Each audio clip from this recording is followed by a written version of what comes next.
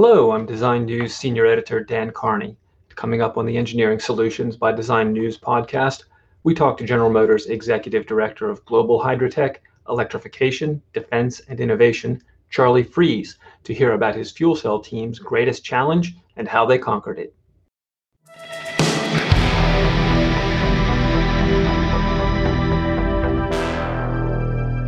Welcome to the Engineering Solutions by Design News podcast, and thank you for listening.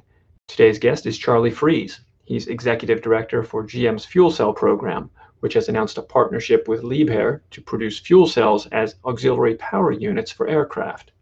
Welcome, Charlie.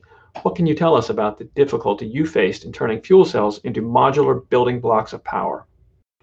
We've been working on what we call a power cube. So a power cube is a box that integrates the fuel cell system with power electronics and a number of the other things that make the fuel cell work in a standardized way with interface points that are something that we know their locations, and this can be an easier drop in to these very diverse applications, whether it's an underwater submarine or an aircraft or a Class 8 truck or a locomotive. They all use the same basic power cube approach with these interface points that can be then put together in an array. So you might use one fuel cell, two fuel cells. In the case of a locomotive, maybe as many as 25 fuel cells. And that lets you scale it for the application with common interface points. That's one of the challenges that we kind of saw going forward and how we addressed it. Was it a bigger challenge to fit all the components packaged inside the dimensions that you were looking for? Were there some of those components that exceeded those dimensions and they needed to be shrunk, or was it just a puzzle as how you were going to arrange them inside that box? I think it's all of the above, actually. Some of the technology we've evolved over time to get smaller and smaller. And so examples of that are, if you just think about the stack itself, we've increased the power density of the fuel cell stack quite a bit. So now we're at a point where each cell is able to produce like maybe half a horsepower, if you want to think about it that way.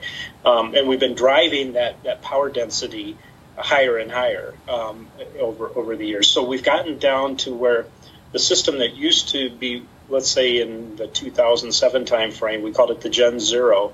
That system, when we went from that, which took an entire equinox to basically carry that propulsion system, we went the next step from there to what we call Gen 1. I mean, really creative naming convention here. That was half the size, half the mass. So you can and produced about the same level of power. So you can see how from an evolutionary standpoint, there was a dramatic reduction. And then we went yet another step beyond that when we went to Gen 2, which is the one we're commercializing now. That one, again, roughly a 50% reduction in the size. That's one of the packaging challenges. But the other is, as you start looking at how do you integrate this into a box, because all that basically gets packaged into the box with power electronics, cooling systems, all these other things.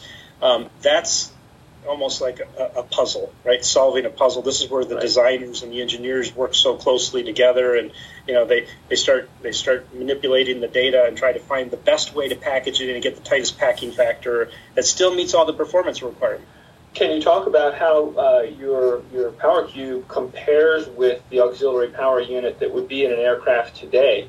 What's so different for us is that we're able to provide the same level of power with a much more compact unit that sits in the back of the aircraft. But that's one element of it. The underserved customer needs, I think, is what's maybe the biggest part of the story. Our waste products are heat and water, and it's a lot of water, actually. And so that water can be useful as well as the heat on board the aircraft. So as you start to think about how you integrate these systems, now you can start to think about replacing the 2 tons of water that a large commercial aircraft might take off with in order to flush toilets and run the sinks.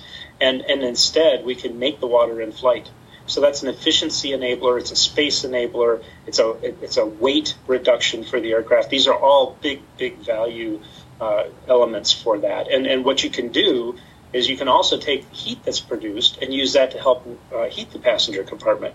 So when you ask about how do these compare in size, and what's the trade-off or a comparison to the incumbent technology, That's the answer is it depends, because it depends on how you integrate it and how many of these system advantages you take advantage of. Fantastic. Well, I really appreciate you taking the time to talk to us today and to explain the challenges that you were overcoming in developing this system, and I look forward to flying on a plane that has one of these.